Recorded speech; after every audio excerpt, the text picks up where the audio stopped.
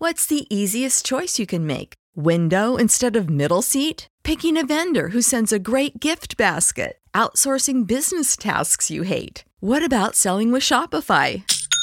Whether you're selling a little or a lot, Shopify helps you do your thing, however you cha-ching. Shopify is the global commerce platform that helps you sell at every stage of your business. From the launch your online shop stage to the first real-life store stage, all the way to the did we just hit a million orders stage. Shopify's there to help you grow. Whether you're selling scented soap or offering outdoor outfits, Shopify helps you sell. Wherever and whatever you're selling, Shopify's got you covered. Sign up for a $1 per month trial period at shopify.com/try. Go to shopify.com/try now to grow your business, no matter what stage you're in. Shopify.com/try. Everybody in your crew identifies as either Big Mac Burger, McNuggets, or McCrispy Sandwich. But you're the Filet-O-Fish Sandwich all day. That crispy fish, that savory tartar sauce, that melty cheese, that pillowy bun. Yeah, you get it. Every time. And if you love the Filet-O-Fish, right now you can catch two of the classics you love for just $6. Limited time only. Price and participation may vary. Cannot be combined with any other offer. Single item at regular price. Ba-da-ba-ba-ba. Welcome to the Your Village podcast, Parenting Beyond Discipline. Your Village is the most comprehensive site for evidence-based parenting classes available on demand at yourvillageonline.com. Our 50-plus classes give parents the foundation, steps, and tools for creating strong, healthy relationships with their children, resulting in responsible, cooperative, happy, and successful children and families. My goal is to help parents support their children in finding and reaching their own unique potential. The podcast is a place to learn about all things parenting and get your questions answered. I'm Your Village founder and your host, Erin Royer. This week I'm answering two questions, the first from a mom wondering how to handle her toddler, who insists on being called by the name of any given character that she's pretending to be that day, and can get upset if her wishes are not followed. The second question is from a mom whose infant was sleeping through the night and suddenly stopped. Now also, I just finished my half Ironman distance race last weekend that I think I've mentioned on the podcast. If not, my bad. I did a half Ironman distance race last weekend, and I do get emails asking about my athletic pursuits, but since there may be a vast majority who are not really interested in hearing about my adventures, I'm going to cover the details about the race at the end of the episode. So for those who are curious, they can learn more, and those who aren't can just get the parenting information that they're looking for and not have to forward through my story first. So the first question from Ashley, who wrote and said, "Hi, my daughter is almost 3, and for the past few weeks she insists on being called by the name of whichever character she is pretending to be. This is constant. She cries when going to preschool because she will be called by her name. I have been playing along at home, but now I'm worried that it may be becoming obsessive. Today when she woke up from her nap, the first thing she said was, 'I'm Daniel Tiger.' How should her dad and I handle this? Thank you." Now, this is so amazing that she has such a great imagination. So first, I'm going to discuss imagination, its importance, the development, and the benefits to a strong imagination, and then answer the question specifically about how to handle this situation. Imagination is the ability to form new ideas, images, and/or concepts that are not actually present to what we call the 5 traditionally recognized methods of perception, otherwise known as the 5 senses. Imagination is used in problem solving, goal setting, and creative pursuits. We notice imagination starting to emerge around 2 years of age along with expressive language, and it's indicative of cognitive growth. The beginning of imagination is dependent upon symbolic thinking, which is the ability to pretend that one object is another object entirely, like a banana for a telephone or a book as a hat. The way we witness children's imaginations at work is through play. When they work together to build something, they play house or play store or office. They put on costumes and role play. They make up a game. Kids also learn to expand their imaginations through imaginative play with other kids, since their ideas can and do build upon each other. Also, some kids have imaginary friends. Kids also use imagination to work through feelings of fear, anxiety, worry, or uncertainty, and even trauma. When I was a therapist working with children, we spent a lot of time in therapy doing imaginary play. It seemed like we were just playing, but it is a way to help these kids work through all of these difficult feelings. And you may see your own kids do this sometimes with struggles with peers or things at school or things that are troubling them. They may do some imaginative play around these scenarios to work through their feelings. So imagination is a very healthy part of development that in no way interferes with a child's ability to understand the quote-unquote real world. So it's important for parents to embrace and support their child's imagination and even engage in the play to add to the creative and imaginary pieces if they can or feel like it. You can ask questions about your child's imaginary friend, or in Ashley's case, the character your daughter is today. You want to add to the imaginary role play, adding to the scene but without taking over. If your child asks to set a place at the table for her friend or to take her friend along on an outing, go along with it. Go along with your child's imaginary play as far as they want to take it, or as far as is comfortable or possible for you in that moment. So for Ashley specifically, it's great that you support her at home with this, and definitely continue to do so. As far as preschool, it's probably harder for them with so many kids to remember to call her by her chosen character name of that day. But if they will or can get on board even a little bit, that would be great. You can try talking to them and see if this is something they are willing or able to do. If not, you and they can just let her know that with so many kids, it's hard to remember to keep track of changing names every day. So these preschool years are important for the development of imagination and also social skills, among many other things. But these are two areas that can sometimes get overlooked in certain preschool programs. So that's why I'm going to focus on this for a moment. Because these two areas, imagination and social skills, are essential building blocks for success in other areas of life. This is why every child development expert out there recommends play-based preschools. Play is so essential for the development of imagination in all the ways that I've shared, but it's also essential for the development of social skills. Children use play to learn to cooperate, negotiate, take turns, share, and problem solve. When they work together to build something, there is a lot of learning going on in there.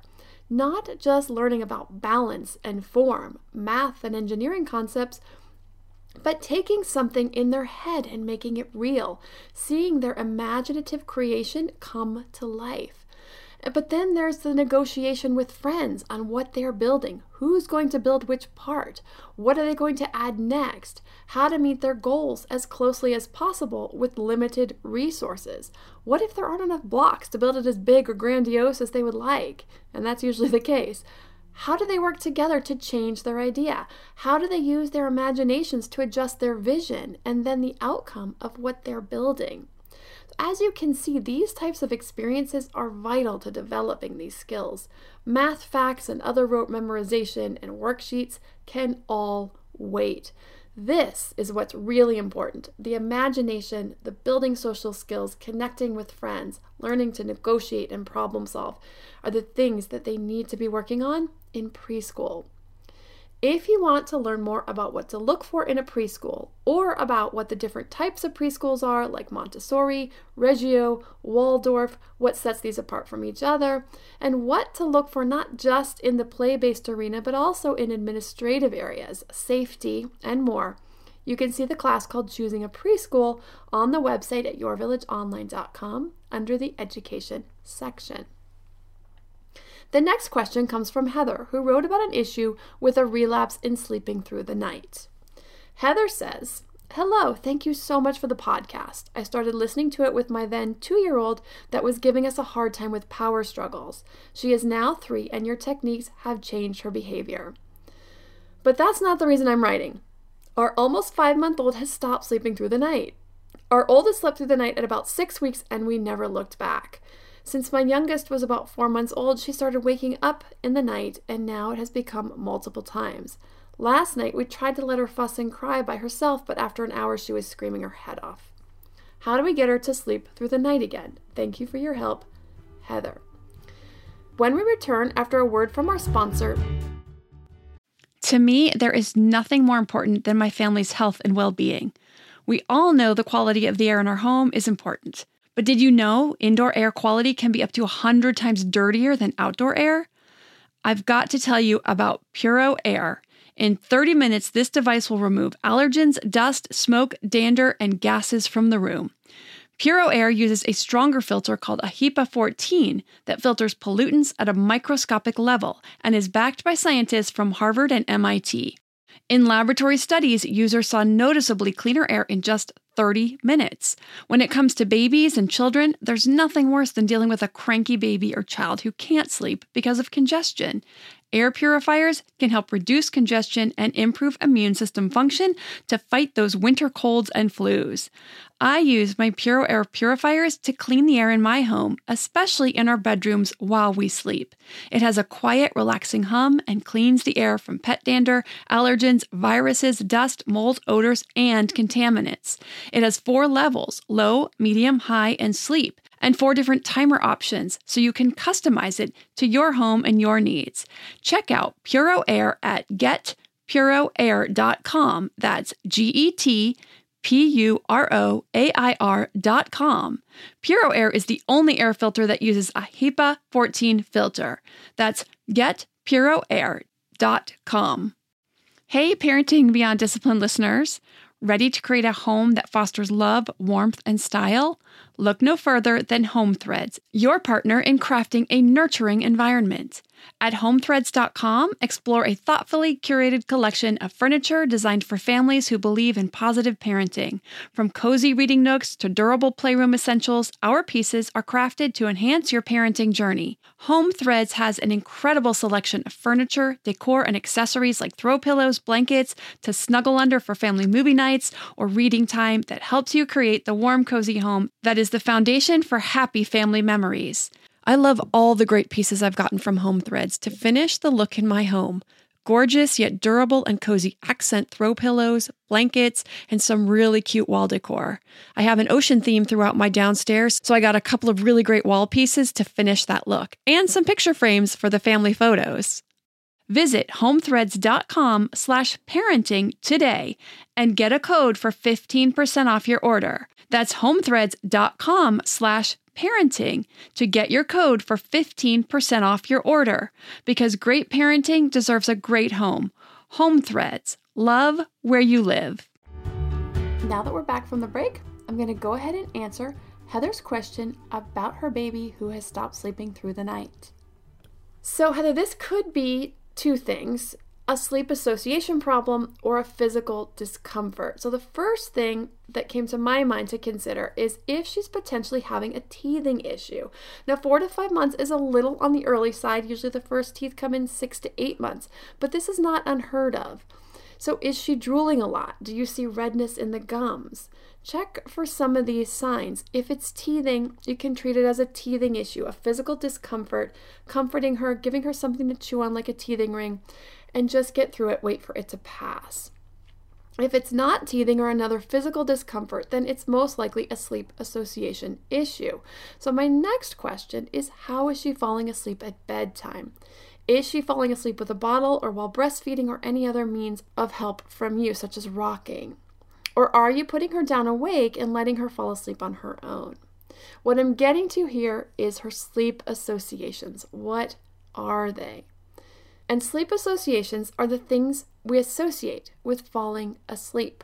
What we want is for our babies and kids to associate sleep with something that they don't rely on us for. Getting into their pajamas, their crib, or their bed, some type of a noise machine, the lights out, that's darkness in the room. If she's falling asleep with a bottle or a breast or with rocking, then she's associating sucking or rocking with falling asleep. And so when she wakes up in the middle of the night, she needs that sucking to fall back to sleep. If it's rocking, the same thing. She's associating the rocking with falling asleep. And so when she wakes up and she's no longer being rocked, she gets confused and wakes up and then wants or needs that to fall back to sleep. So If it's the feeding she's associating with falling asleep, you'll need to move the feeding earlier in the routine, and actually first thing in the routine would be best. So bottle her breast, change, sing some songs or read, and then put her down to bed or something close to that. If it's the rocking, the same thing. You can do all of that. You can rock her a little bit and then put her down to bed. Once she gets good at falling asleep on her own, at bedtime, it should eliminate the middle of the night wake-ups or greatly reduce them.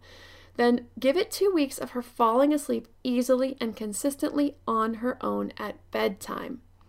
If she is currently falling asleep fine at bedtime, or if you give it 2 weeks and do get her falling asleep on her own and she's still waking up, then working on the middle of the nights specifically would be in order to get her sleeping through the night. As far as middle of the night, there are 3 options for working on this, just like there are at bedtimes. There's 4 options at bedtimes as well. Now, I'm not going into the options at bedtime because I have no idea if that's really the issue since you asked about middle of the night. So if you need to know more about the methods for bedtime, there's a class on infant sleep on the website yourvillageonline.com under the health and development section, and there are 4 different options for helping baby learn to fall asleep on her own at bedtime, and none of them require leaving baby to cry. Some, depending on different babies, some will cry with some options and not with others, so you can try one or try another, or figure out which feels best to you. But I'm going to go through the options for the middle of the night, since that is the issue that you're specifically brought up.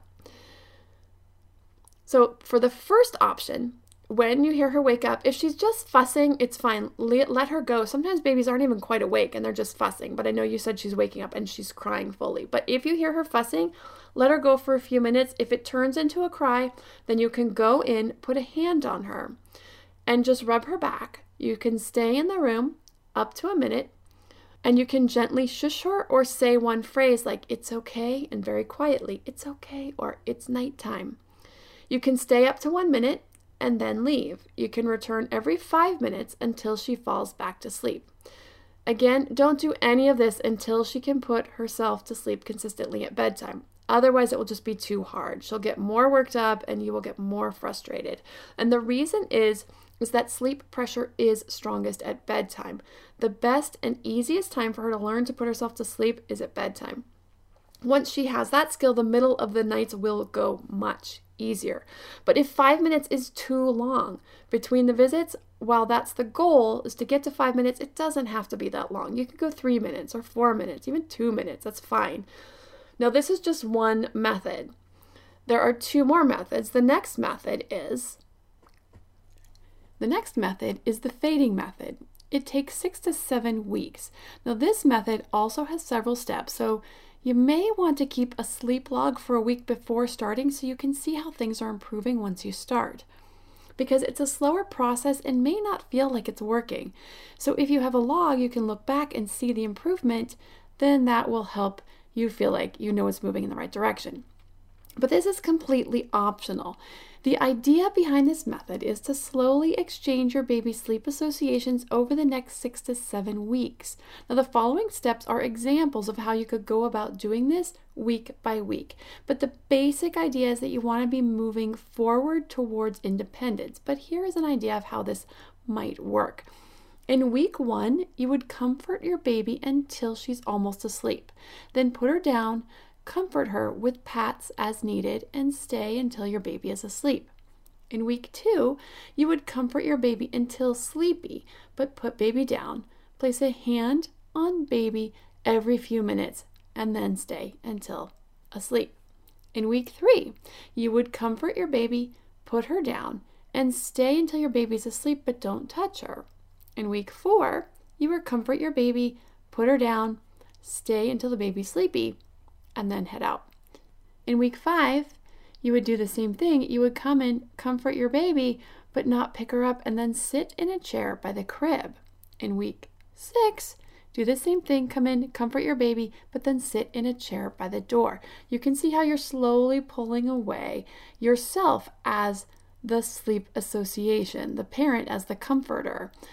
Now, for those interested in some other methods available for both middle of the night as well as bedtime, getting baby to sleep, again, you can go to the website at yourvillageonline.com under the health and development section. So this is the end of my answer for Heather's question.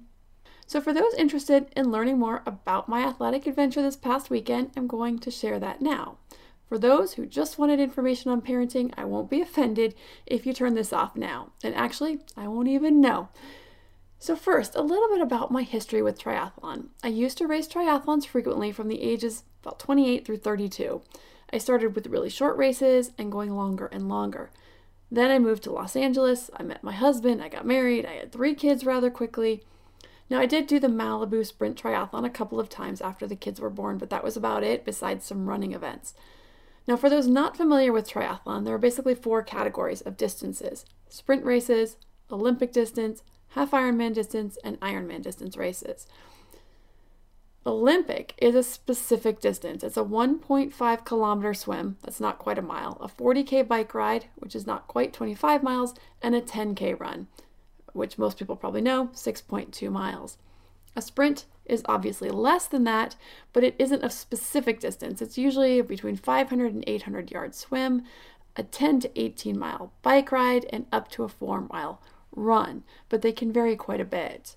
A half Ironman is always, and I apologize for switching from metric to imperial, but that's the way these races are measured. So the half is always a 1.2 mile swim, or about 2 kilometers, a 56 mile bike ride, or about 90 kilometers, and a half marathon, or 13.1 miles, also 21 kilometers. The Ironman is double that, a 2.4 mile swim, 112 mile bike ride, and a marathon, 26.2 mile run. In my earlier years, I did a particular half Ironman race, but I did it twice, and I did 1 Ironman. Now, for those who've been following me for a while, I had a double hip replacement at the end of March last year because of the damage to my hips. I was told not to run to preserve my hips. That's the old ones, not the new ones. So I changed to swimming, but it didn't help. They kept swelling up more and more often, so I decided it was time to get them replaced. I was done spending 4 days a week hobbling around. Now, last fall, one of my swimming buddies was telling me that the Wildflower Triathlon was coming back. Now, this is an iconic race in the triathlon world for several reasons. First, there's 4 different triathlons that take place over the weekend by a lake where the closest hotel is 45 minutes away. So a lot of people choose to camp there. So it's like a big weekend party for triathletes. It's also the collegiate championship, so lots of college teams come to participate and, yes, party. Also, because the course is so difficult, it is super hilly. The bike rides are very hilly, as are the runs. Now, I had done the Olympic distance at Wildflower back in 2000, so 18 years ago. Well, the race had to be canceled for several years in the last couple of years because of the drought in California. The water level in the lake wasn't high enough, so my friend told me the race was back, and he pushed me to sign up last fall. And I knew I had to do it. But not only did I sign up because I was planning to do the Olympic distance, but I opted to do what they call the long course, which is a half Ironman distance race.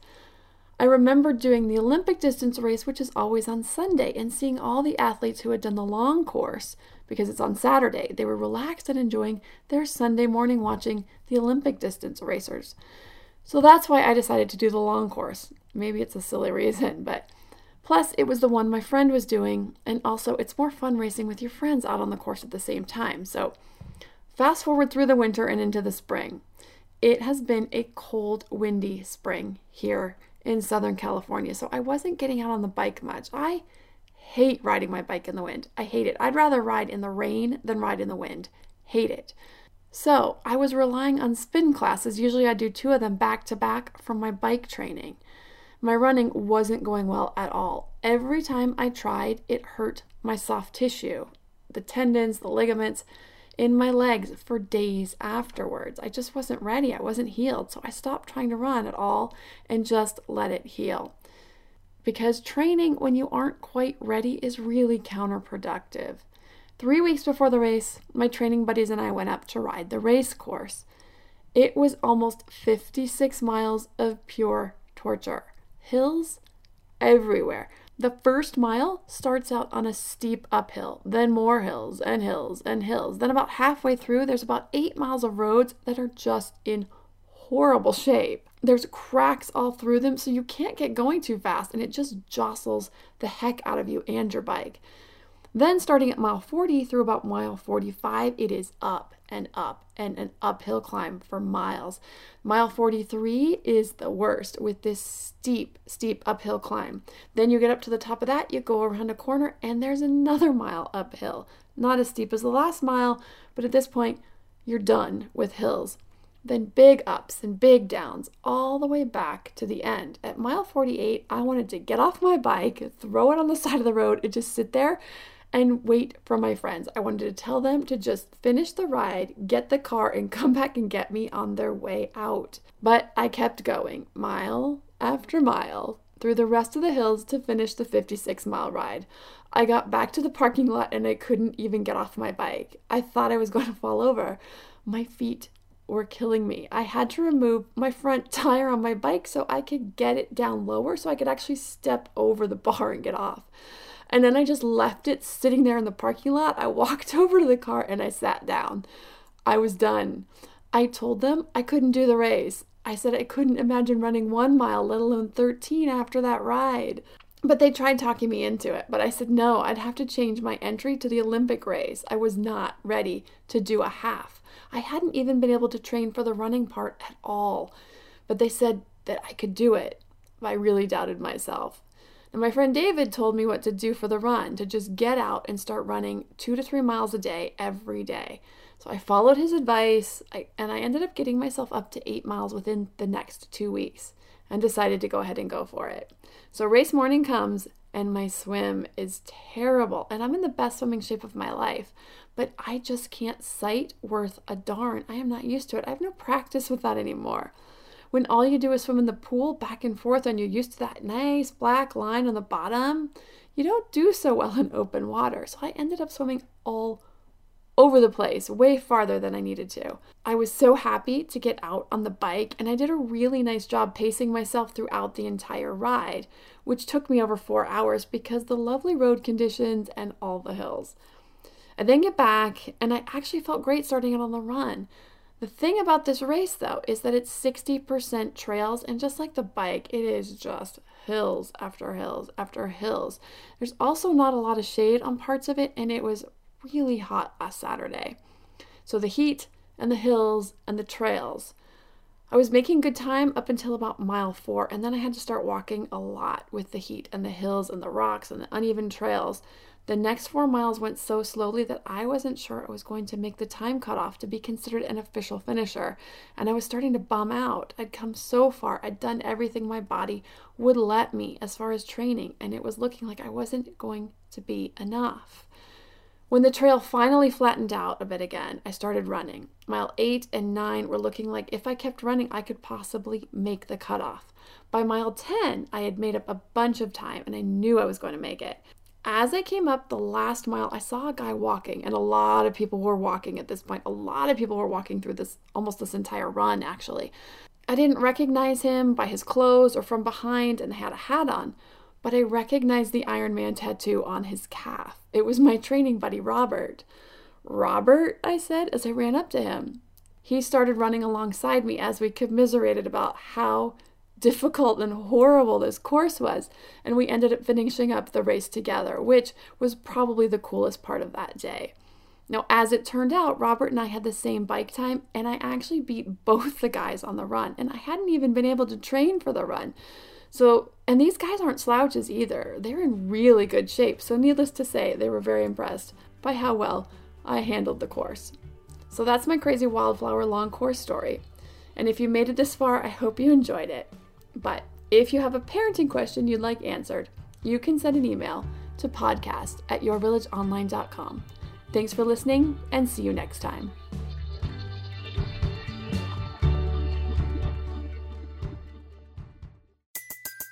Everybody in your crew identifies as either Big Mac Burger, McNuggets, or McCrispy Sandwich.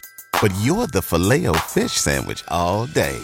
That crispy fish, that savory tartar sauce, that melty cheese, that pillowy bun. Yeah, you get it.